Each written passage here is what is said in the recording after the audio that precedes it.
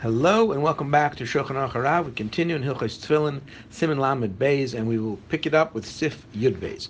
Im Ivdu Nachri, if a non-Jew tanned the hides that were to be used for Tefillin, Yesh Poislin, there are those that say it's invalid. Afid Yisrael Omer al Gabov, even if a Jew is standing there, Omer lo, and telling him, Sheyabe Dishmoy, do it for the sake of Tefillin, it's still no good. K'moshe get Shekosvu Nachri Pasul, just like a get that would be written by a non-Jew, is pasul afa pishi Yisrael omer al gabo v'omer lo yishich tven l'shma. Even if the Jew is standing there and telling him, write this for the sake of the man and the woman, it's still pasul by a get. Lefisha nachri l'das atzmahu oiseh. The guy is just doing it on his own. Ve'enishamei Yisrael. He's not going to listen to the Jew. V'afa pishu omer sheshamei. Even if he tells the Jew, I am going to listen. Ein piv v'libo shavin. What he says and what he's thinking is not the same. V'afim omer shekepiv kach libo. And even if he says, no, it's exactly like I'm saying, that's what I'm thinking, ein neman al kach, he is not believable for such a thing. V'yesh machshirim, but there are those that say if a guy did it,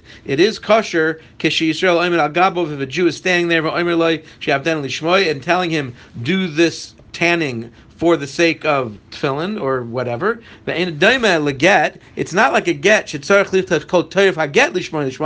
not like a get which the entire content of the get has to be written l'shem the man, l'shem the woman. And the guy is not going to listen to do that and pay attention for the whole time about be'ibud. But the tanning,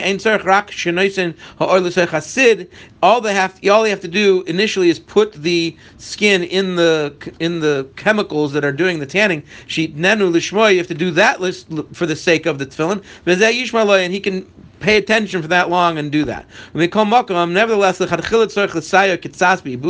if a Jew is watching the guy do it, he should still participate at some level. And that's what we do in the Baltani's countries in Europe.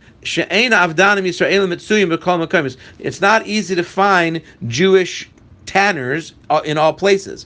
You have to help out in the actual tanning itself. It doesn't help to participate in the blackening of the straps once they've been cut and everything. That's not really part of the tanning. But the eved, and after the fact, even if the Jew didn't help at all,